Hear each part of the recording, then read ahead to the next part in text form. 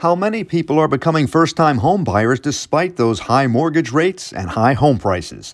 I'm Murray Feldman with the Feldman Report on WWJ News Radio 950.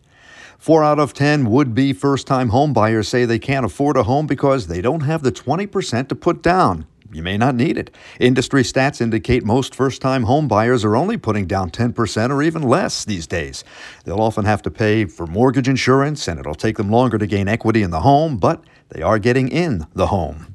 9 out of 10 young Americans, those in their late 20s and under, told Harris pollsters they've worked hard to save money this year and succeeded. They say they pulled back their spending so they could save. They've made more progress in this category than any other generation, according to the Harris pollsters.